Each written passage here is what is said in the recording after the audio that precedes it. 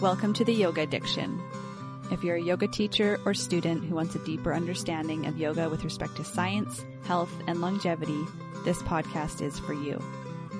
Every week we'll dive deep into a topic to help you be a better yogi, teacher, and communicator.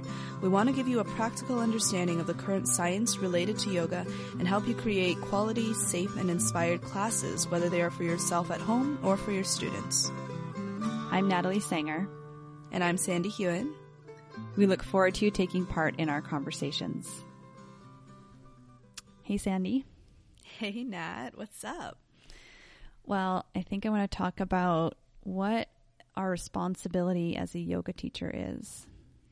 That's a pretty heavy question. Is there any reason why you want to talk about that today? Yeah, so I think that I'll get an idea from you. I know I've taught at studios where we've done various amounts of things, whether you're making tea beforehand, you're signing people in, selling memberships. I've had to vacuum the floor, fill up the water, all of that kind of stuff with respect to studio responsibilities. That's kind of like one whole topic. So I want to talk to you about what's fair from both. We'll try and get into the brain space of a studio owner, which neither of us are, but a teacher side and a studio side, because there's both sides. And then as our responsibility with respect to our students as well is a whole nother one.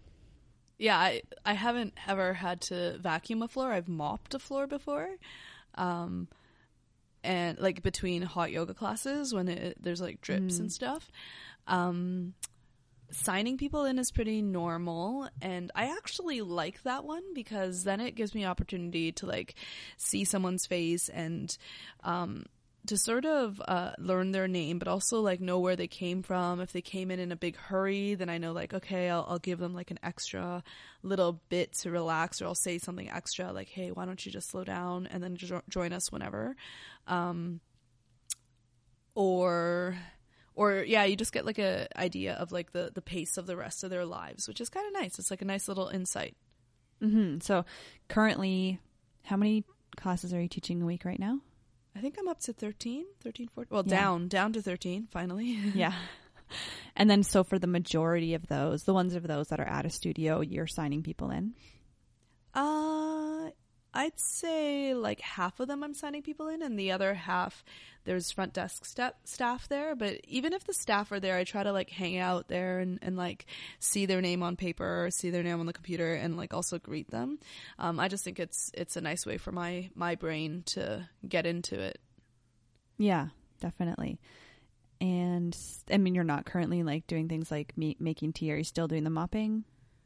No, I don't have to do that. Yeah. Do you have to mop? No. Not anymore. Not anymore.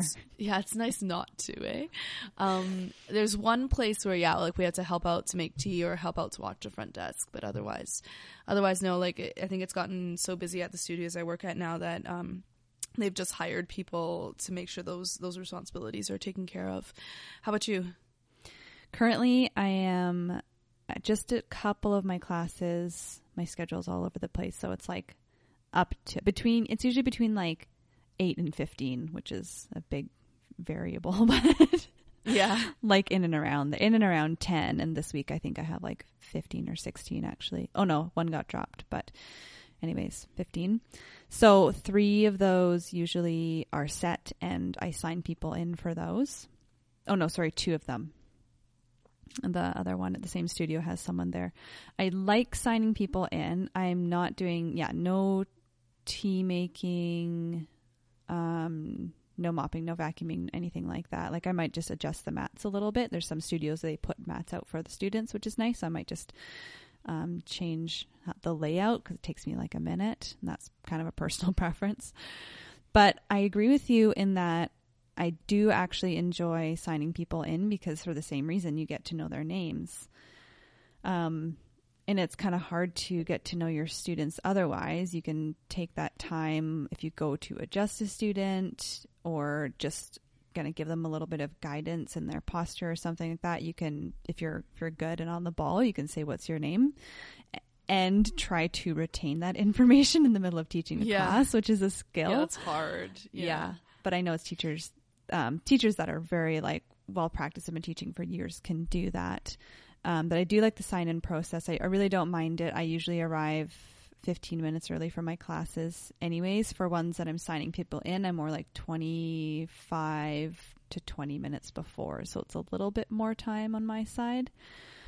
And then I guess if I were getting, it kind of is with respect to how much you're getting paid. So you do have to take into account like how much time you're spending doing that. So if it is a class, I've dropped classes that were kind of the lowest paid that I would take, plus signing people in, plus vacuuming, plus tea and all that stuff. It just didn't work out for me. Yeah, I think like especially if you're like a starting teacher, like just new out of a YTT and you know, like a local brand new studio has picked you up because you show promise and because, you know, maybe they can't afford anyone else. Then it's like you're part of this like starting, like it's a startup, right? So you do all the jobs, you wear all the hats with the owner, and you help them hand in hand. And I've definitely been in that situation before as well, like opening up the studio, taking calls, helping flip the room in between classes. Like one of the studios I work at, if there's like a yin class after, then we lay down towels, or sorry, not towels, what are they? Blankets for everyone, a bolster for everyone, a couple of blocks for everyone. And then, you know, if there's a vinyasa class after, the yin teacher will like hurry up, fold all the blankets, put away all the blocks so that the vinyasa class has the room clear. So there is that. And I think it does come with like, I guess how old the studio is what I notice in it. Mm-hmm. Yeah, I agree. Yeah. And it's unfortunate for some of the studios that, I mean, they can't afford to pay their teachers that much. They can't afford the extra front desk help, or to, like a lot of studios use like a karma program where students will do that stuff for free in return for a yoga pass, right? Mm-hmm. That's pretty common at a lot of studios here. So if they can't afford to give that, then they're trying to get quality teachers at the lowest price with the most amount of responsibility and time needed to spend there at the studio. So it's really hard for them to get off the ground. And I do understand that from a studio perspective, but at the same time, there's something to be said for making an investment in what you pay your teachers. Yes, absolutely. The quality of classes they put out there, and then the studentship that will keep coming for those good teachers. And it's not to say that like new teachers are not good, but like there is that time when there is a little bit less certainty and you're struggling with your voice and you're trying to please every single person in the room. You're doing that thing. Yeah. So you're not like speaking to one specific type of student, and like you need to, as a teacher, kind of get your voice, get your base so that people will come to you for what you offer. And to be honest though, like I don't know if there's a correlation between how much a teacher gets paid and the quality of that teacher, to be honest. Like I've been to plenty of classes where the teacher is like the higher echelon of pay group, or whatever you call it, like pay, what is it, bracket? Mm-hmm. And I wasn't that impressed. Like I would have gone to another teacher if I had known that they taught in that style, or they taught in that way, or, you know, just what they had to offer didn't jive with me. And for myself personally, cause I get different brackets of pay depending on where in the city and which studio or which corporate it is. It never affects what I teach. Never. Mm-hmm. The only thing that affects what I teach is whether or not the room is heated or not, and who comes to the studio. Right. For the class with the teacher that was getting paid in the highest bracket, was that a full class?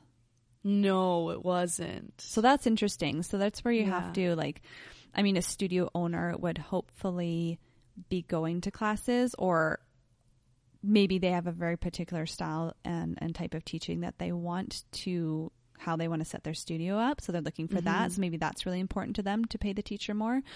Or maybe if you're getting classes that are quite regularly packed, then maybe it's a good investment to pay your teacher more.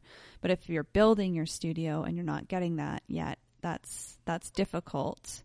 And I wouldn't just say like, get a new teacher and pay them more and think they'll do a better job, but look for a teacher who is kind of, I want to say popular, but is well received within the community with what you're looking to teach, and offer them more to come teach at your studio. That might be something to look at. I know studios who have done it, and it has worked, just to like get like one well-known name in the city there and bring them to your studio and pay them a little bit more, and the students will come.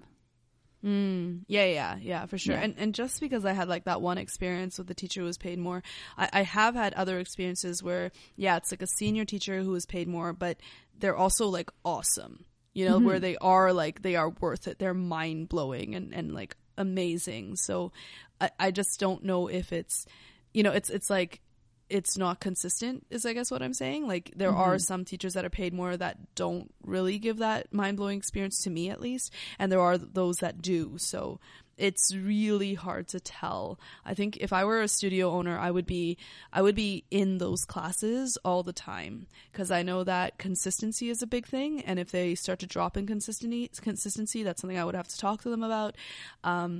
And as well as, what they present and whether or not they are worth that money. Because at the end of the day, it's a business, right? And I know it's like hard and cold, but it is a business at the end of the day. We all have to, make bank. We have to make our lives work. So yeah, I like eating. I like eating too. Yeah. Eating is nice. Drinking coffee is nice. Okay, so what do you think about your responsibility as a teacher in creating the atmosphere or experience or expectation from the student? I will always look at the temperature of the room very keenly. Like, I'm a big goof about temperature. So if it's a power class here in Y-Yoga, or here in Vancouver, I teach at the Y-Yoga studios, and they have their power at 32 degrees Celsius. So I will make sure, like, I'm on that thing, like making sure, because they're all like funky, weird systems where it's going on and off all the time. I really want consistent temperature because it's very distracting, and some people are very sensitive if it's getting too cold, too hot. So like, I like a nice temperature. If it's just a hatha class or a vinyasa class, it's supposed to be like 24 degrees or something, then I really want to make sure it's just a comfortable temperature for everyone to move and to relax. Like, going into a cold yoga room sucks. I'm someone who's always cold, and it's not good for my nervous system. So I'm really on the ball on temperature. Music is a whole nother thing. Like, my first training, my 200 hour, we taught without music. A lot more traditional that way. And I love that. I love just the space to be in my body, and it just slowed everything down. And I do that not as much now, unfortunately. And I think I'll start bringing it in a little bit more with some of my hatha classes, maybe some of my flow classes. I have to think about it. But some of the studios that I teach at, like, they literally advertise that their teachers have amazing playlists. Oh yeah, me too. Yeah, absolutely. So it's like this expectation. And do you create your own playlists, or are they provided for you? Yeah, so I teach a hip hop yoga class, so explicit lyrics, any artists I want. So yeah, I create those playlists. It's actually pretty fun to do those ones. Yeah. I mean, there's like, I'm not going to say one way is right or wrong whatsoever, because through the limbic system of our body, there's like this connection to music and memory and feeling, like emotion. So just like I've kind of listened to some random podcasts about like the minor and the major scales in music. And my husband is a musician. Like, he plays violin, viola, guitar. So he knows this stuff a little bit. And he's like, oh yeah, that's totally a thing. Like, certain tones in music create certain feelings. So if you are trying to lead a specific type of class, you might have music that, and you don't have to know that information. You'll just know when you hear a song, like, oh, this is more uplifting, or oh, this is a little more like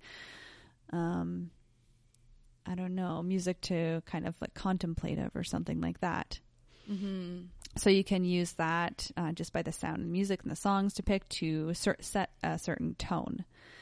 And I create a couple set playlists. Like I don't know, I don't do it too much. Like, but I try and get a new one like once a month, and I'll rotate them through pretty well. And they're like a pretty even mix of like what you would feel from them is they're not like overpowering. You might not even notice the music in some of the classes because it's just kind of there in the background. Yeah. So I don't think I lead with music, but I do use it, and I use lyrical and non-lyrical. I definitely played a song with an F-bomb the other day in it, and was like, oh shit. But it was like pretty subtle, but I was like, oh my God, I think I like literally went in and just deleted it right from the playlist right away. Oh no. Well, that happens to me. It's like, all it was the like time. yeah. Well, if you can do it in your hip hop class. I don't know the rules for the studio, and you just never know. Yeah. How people are. I mean, I've sworn in my classes too. That's a whole nother thing. But not. Oh, there's some teachers in here that like in Vancouver that just they throw down the F-bombs. There's some really interesting teachers like have no problem. Oh. Yeah. I don't know if I'm the personality type to do that, because I don't, unless I'm really, really like strongly feeling something, I don't like normally just go around throwing down F-bombs like in everyday life. So I don't think it would be natural for me to do it in a yoga class. But I do. Whoa, Nat. Yeah, you've Potty heard mouth. me. I do. I throw them down. Like a lot less, and I have to restrain myself when I'm talking on here, but oh my gosh, Nat, really? Like you're consciously thinking like sensors, beep, beep, beep, beep, beep, beep. Oh yeah, like I naturally swear a lot. You're a sailor. Oh my gosh. Yeah, I don't know. Oh, I didn't know that. Oh, right. Totally. Okay, next time like you're around me person to person, which is I don't know, sometime next year probably. Yeah.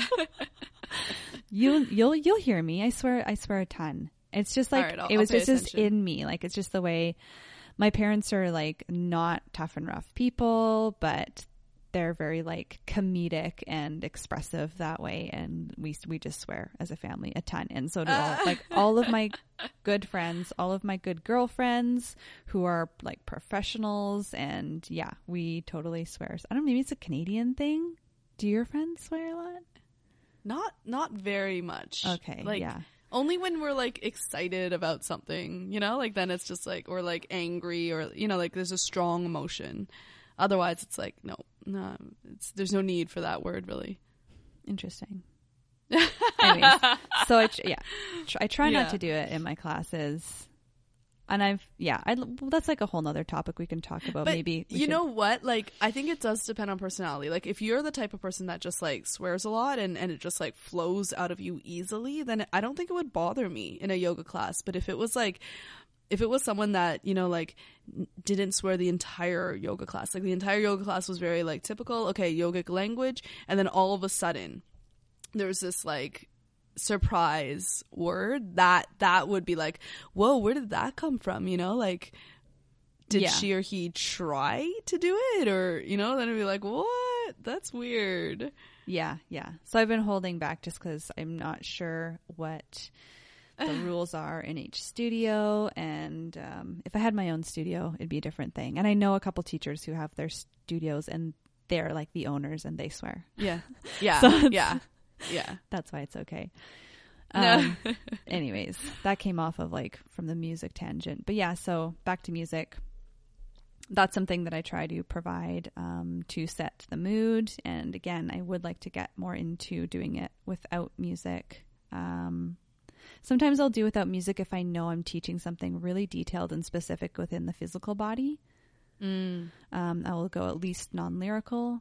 Or I'll go without music. I might have music just when they walk into the studio. I'll turn it off to do a little bit of centering or something. And then maybe I'll put it back on in Shavasana instead, like a instrumental. Yeah, I think there's a lot to be said about like silence as well. Like when you walk into the class and you turn off the music, and then everyone like knows, you know, there's this different kind of energy. It doesn't just flow around. It's like, okay, now's the time to stop the energy and just like, all right, let's tune in. Let's get into our bodies, and then we start to move around again and start to have bigger waves of movement or bigger waves of energy or whatever it is. But I think that creating that experience, I think, is what we're talking about. I think that's a big part of our job as a yoga teacher, that from the moment they walk into the studio, well, at least the room, there is a vibe or there is a intention that you set for that. So some people even say like no talking in the yoga studio, like in the room itself, just to preserve everyone's ability to concentrate or their ability to drop into the practice, and then no talking until, after Shavasana, once you're outside. Do you guys have that? Yeah, they try. Most studios try to. It depends on the studio. Some of them are just rowdy. Yeah, like I teach some that are just like, no, it doesn't matter until like the teacher walks in, which I'm actually okay with as well, because I think creating a sense of community is also really nice. I think it allows people to feel like they belong. And there's a difference between a sense of community and like a party in the classroom. Yes. So yeah, like if it's like a party in the classroom and people are like, I don't know, just like on their phones and being like too much, then it's just like, okay guys, phones off. Let's try to, if there's people here that want a Shavasana before class, and let's try to honor that. If you guys want to talk like quietly about catching up with your day or whatever, then that's fine. But just honor the space as well. I don't know. Mm-hmm. I don't think I have too big of an opinion on whether or not people should talk before yoga class. Well, it depends on the studio too, because some studios you walk in the front door and you're in the entire studio, right? Like yes, that's it. Yeah. Some of them have a separate little lounge area, like a tea room, and where that community and conversation can happen, which is nice. So if you're just in that space that's just the one, like you have a tiny little desk you're signing people in, and the rest is the studio, then you got to be a little more mindful about the way you're speaking, and it is harder then to kind of have that conversation, which is a bummer. But because I do love when I see students talking and making friends. I just noticed in a class I did yesterday, 2 students, they were kind of like, and I do this to my friend too, they're kind of like kicking each other and downward facing dog and like that kind of stuff. And I was like, it's cute. I love that. Yeah, like, or do you ever see the couples holding hands during Shavasana? I'm just like, oh my god, I am melting. So sweet. Yeah. So trying to leave space for all of that does depend on the physical space and where you're teaching. Yeah. Oh, absolutely. Yeah. Either is fine with me. Like if I were an owner, I think I would push towards more of the community connection feel. And if people needed, maybe I'd have like a little space if they wanted to do legs up the wall, and then you knew you just didn't go near them, like don't stand beside them or something and have a conversation. Yeah, it's like a little bit rude. Yeah. Yeah.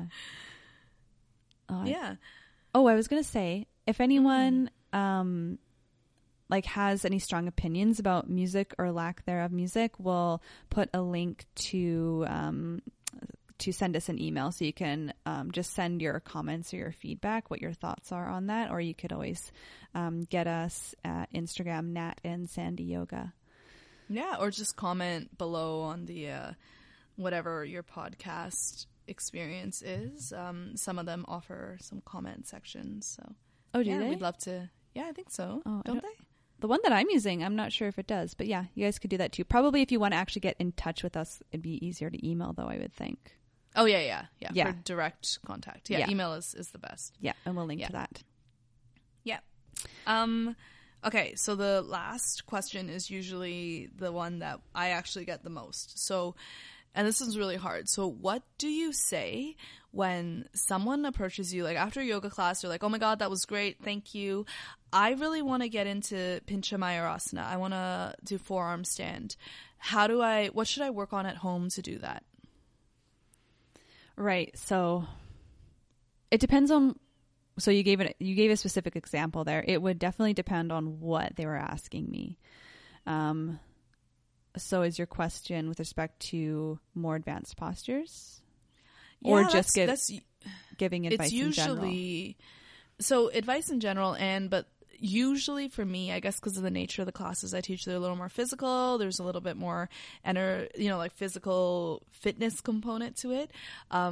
I do get a lot of those questions, and I also get a lot of like the more therapeutic ones, like, oh, my hip always clicks. What can I do at home to make it better?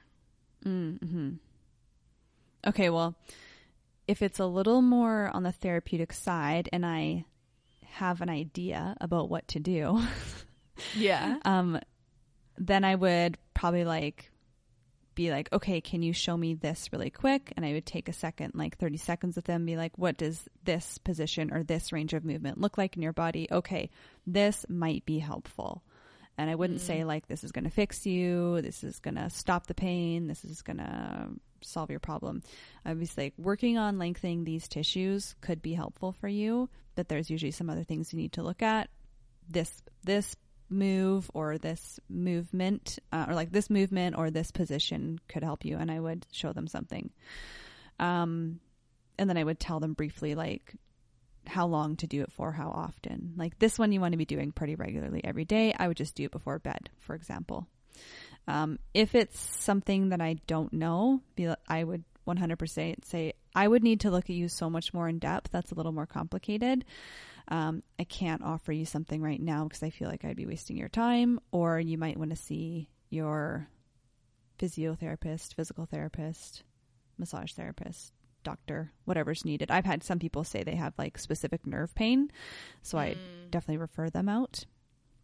Now, if you're asking about an advanced posture, which moves into flexibility at the end range of motion, like the deeper into certain poses, I specifically would just say that I don't teach or work with my body in that way.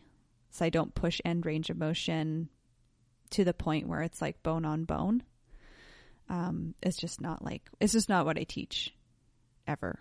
I'll work on creating flexibility in healthy range of motion, right?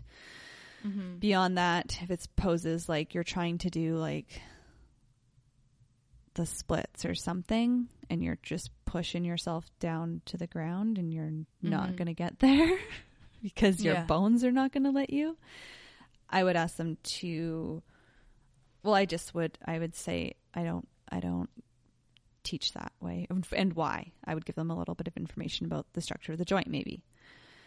And then if it's something like a posture where they're building strength, then I might give them, similar to the therapeutic person, I might give them a little bit of something to work on. So if they're working on forearm stand, maybe I'll have them in forearm plank with a block, or some other little exercises like that. I might just give them like a quick 30-second thing. Yeah. Cool. And also on that one specifically, like I would give a nod to like potential inflexibility, areas of inflexibility that kind of hinder progress. So maybe like the lats in that one, something like that. Yeah. Yeah, absolutely. Yeah. What about you?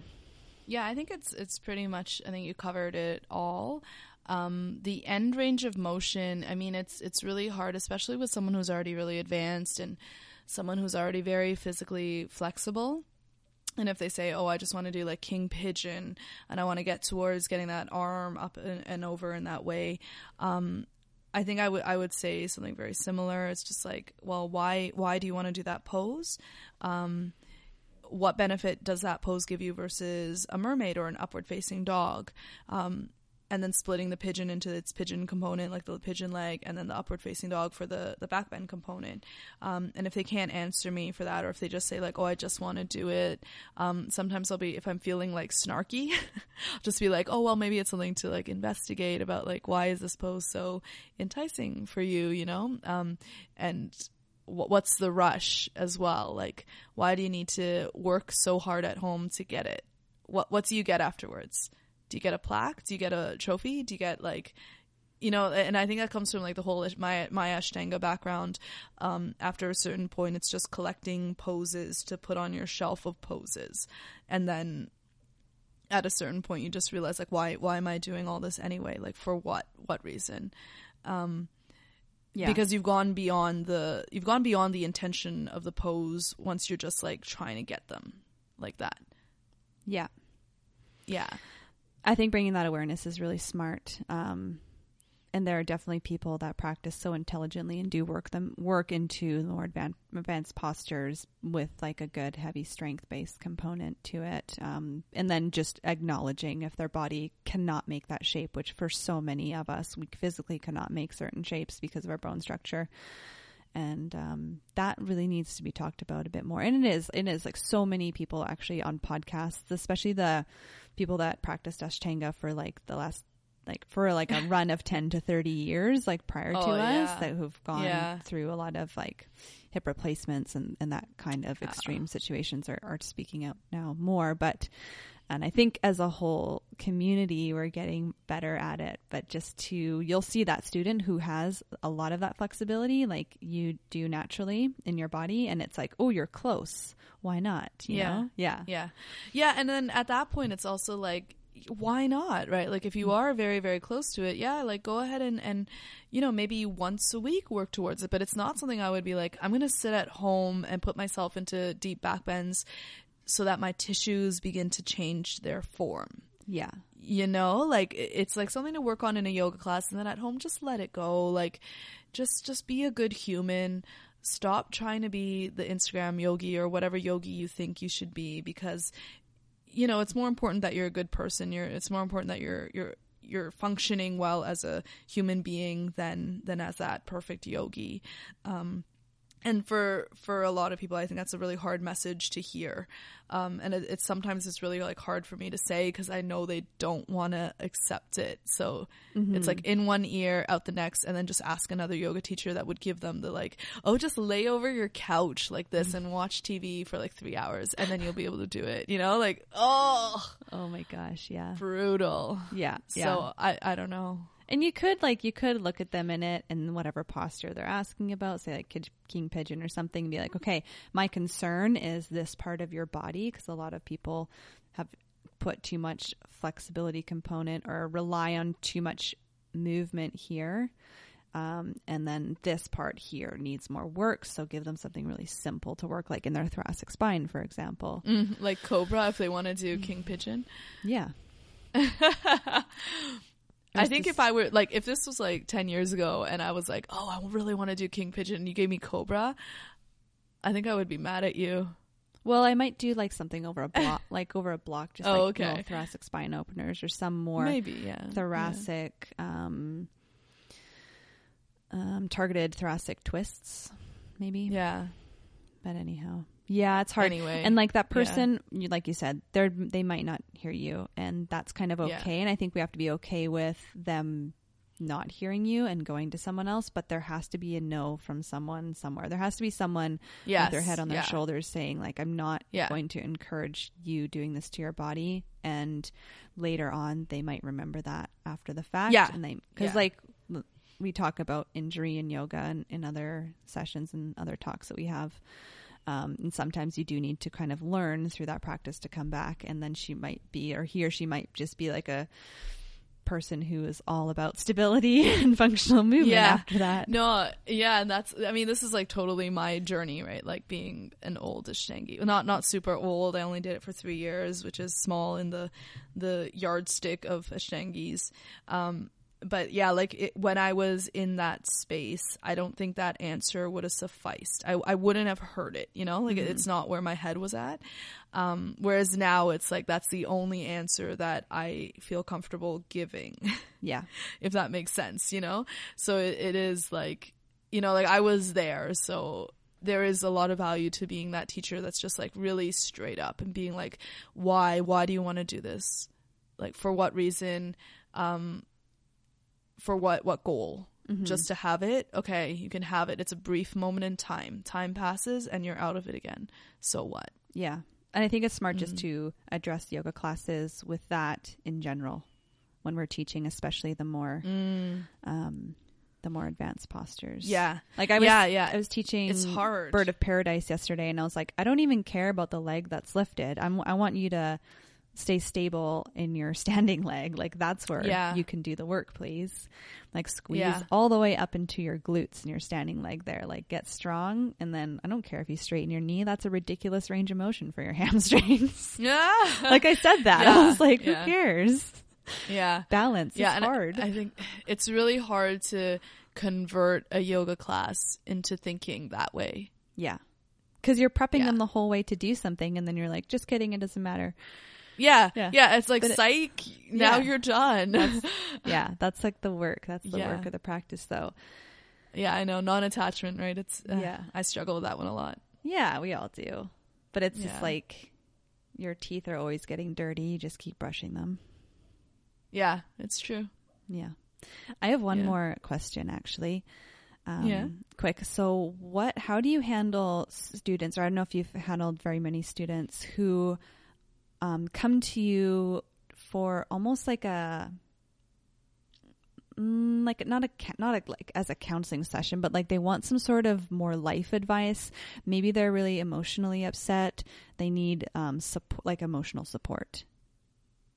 Oh, well, that's only ever happened to me like outside of a yoga room. So I got like, Instagram direct messages, DMs about, certain decisions, or like, oh, do you have time for coffee? And like a little bit of just friendship, I think. And then I just deal with that like as a friend. Okay. I don't put on my yoga teacher hat and like try to speak from. It might influence some of the things I say, but generally, like, especially like the business side of things, if someone's looking to transition into being a yoga teacher full time, then it's like, okay, here are the real, deals with being a yoga teacher. But if it's just like, oh, life advice, then yeah, I try to do my friend hat and like be that real person that they can, lean on. And I'm not scared to have people lean on me. I don't have such a big group following that there's so many. So it's not like an issue right now, but I don't know. I don't know if it ever will be one. Right. Yeah. Yeah. Do you have that issue? No, I don't. I'm trying to think. I don't think I've had people ask me little bits of advice, but not a huge like emotional thing, nothing regarding trauma or anything like that. Yeah. But I do see teachers in our community who are used almost as an emotional crutch. Like they do hold an epic amount of space for their students. They take it on and they're good at it. And then I just wonder how they're dealing with the responsibility of offering that.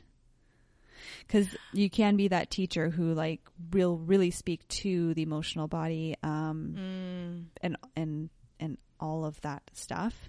Things can get pretty deep, right?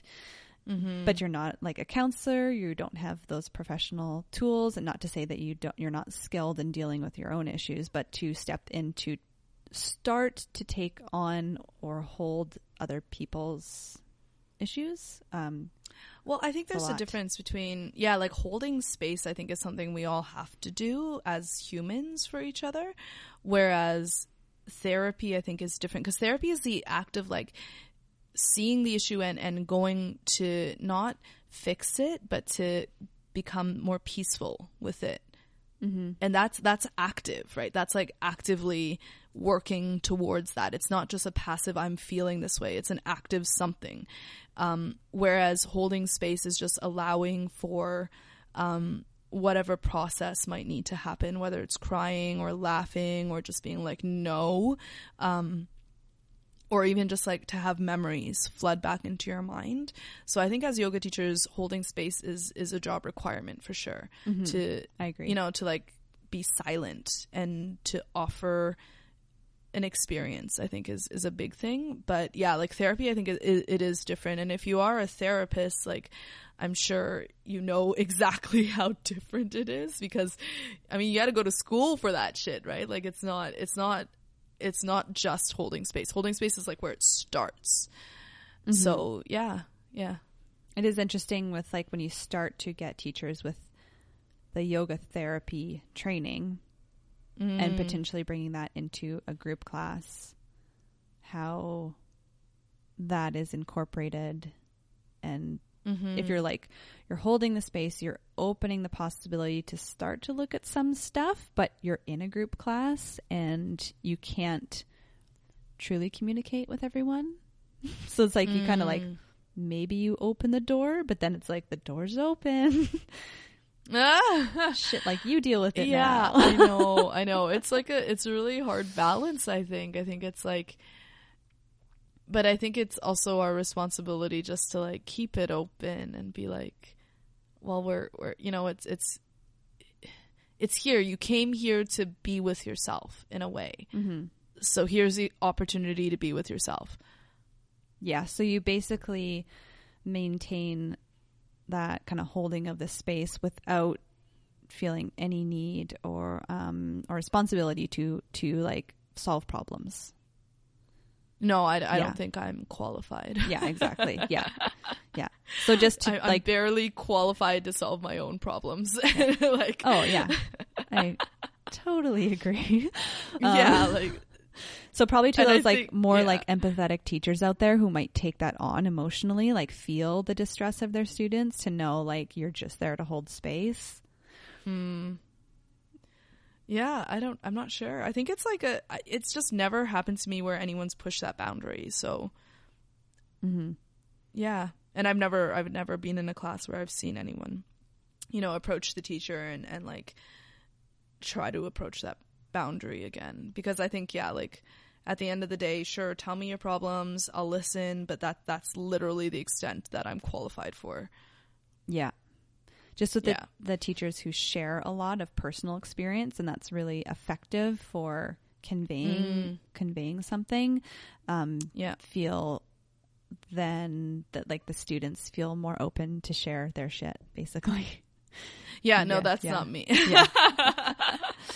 I'm not there yet where I can like share deeply personal or troubling things, because I think it's like you can so easily bring someone down if someone's in a hard spot and like hears about like my shit. Like, that sucks, man.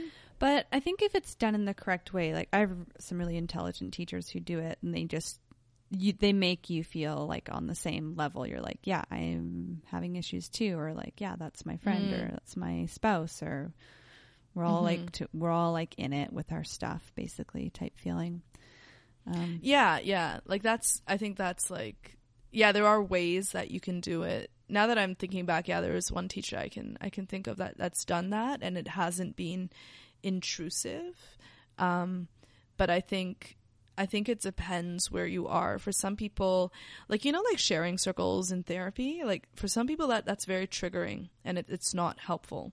So yeah, I think that just goes the whole way back to the whole therapy side of things. And I personally won't do it because I don't feel qualified. I don't feel qualified to, you know, if I share something about myself, that means that I'm asking you to think about something in yourself. And I'm not qualified to guide you through that. I'm qualified to guide you through some physical movement. I'm qualified to like hold the space for you, but not to get into that kind of experience. If that experience comes up for you, that's fine. But I don't know how to navigate my way through that. Yeah. With you. Yeah. That's kind of what I'm asking about, because there's just a fine line there, I find. And like, yes, you have your teachers if you feel like you can handle that, especially if you do have a therapeutic background of some sort, counseling or otherwise. Maybe you can tap into it, but like I think as yoga teachers, we shouldn't feel like that's our responsibility. No, I don't think it is. I don't think we, like, unless you do have a degree in it, I'm not. I definitely don't feel qualified. I got enough issues that I don't know how to deal with. So yes, I will not put that on anyone else. Okay, perfect. I love that conversation. Pure honesty over here. Yeah. All right. I think that's everything we wanted to talk about today, right? Yeah, I think that's good. I really enjoyed this conversation. Yeah. Yeah, me too. It's really interesting. And if you guys ever have any like input or any other like something to contribute that we haven't thought of, and I'm sure there's a lot out there, especially with the whole therapeutic stuff. Like I feel like I just scratched the surface of that. Please do email us. We'll put up our links there, how to get in touch, and to really contribute to this conversation, because I think it's ongoing about what our responsibilities as teachers are. And in the show notes, we'll also have a couple links to some of the freebies that we provide. So scroll down, or you can go to our website, which is natandsandyyoga.com, and you can download all of our free resources there. Thanks, guys. All right. Bye.